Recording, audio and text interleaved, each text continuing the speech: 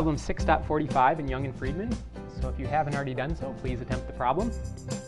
We're told that this tandem bicycle is ridden forward and that the force that the riders need to overcome, so there's some sort of drag or frictional force that's opposing them, is 165 newtons. And they want to ride the bike at 9 meters per second. So we've got a velocity of 9 meters per second.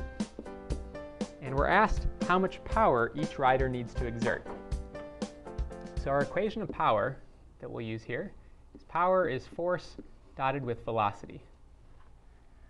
Okay, so the force that's slowing them down is 165 newtons. Their velocity, and that's negative because it's slowing them down, the velocity is 9 meters per second. And so when we multiply those out, we get 1,485 watts. 1,485 watts. And that's a negative value because the riders that's how much power they're exerting. So they're losing that much energy per second.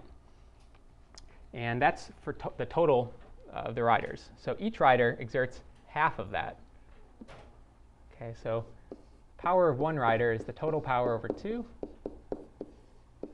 which is 742.5 watts.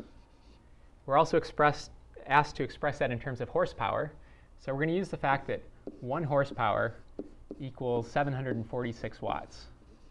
And this number is close enough to 746 that within 2 significant digits, I can say the power per person is 1 horsepower. So the person needs to be as strong as a horse if they're going to ride that bike.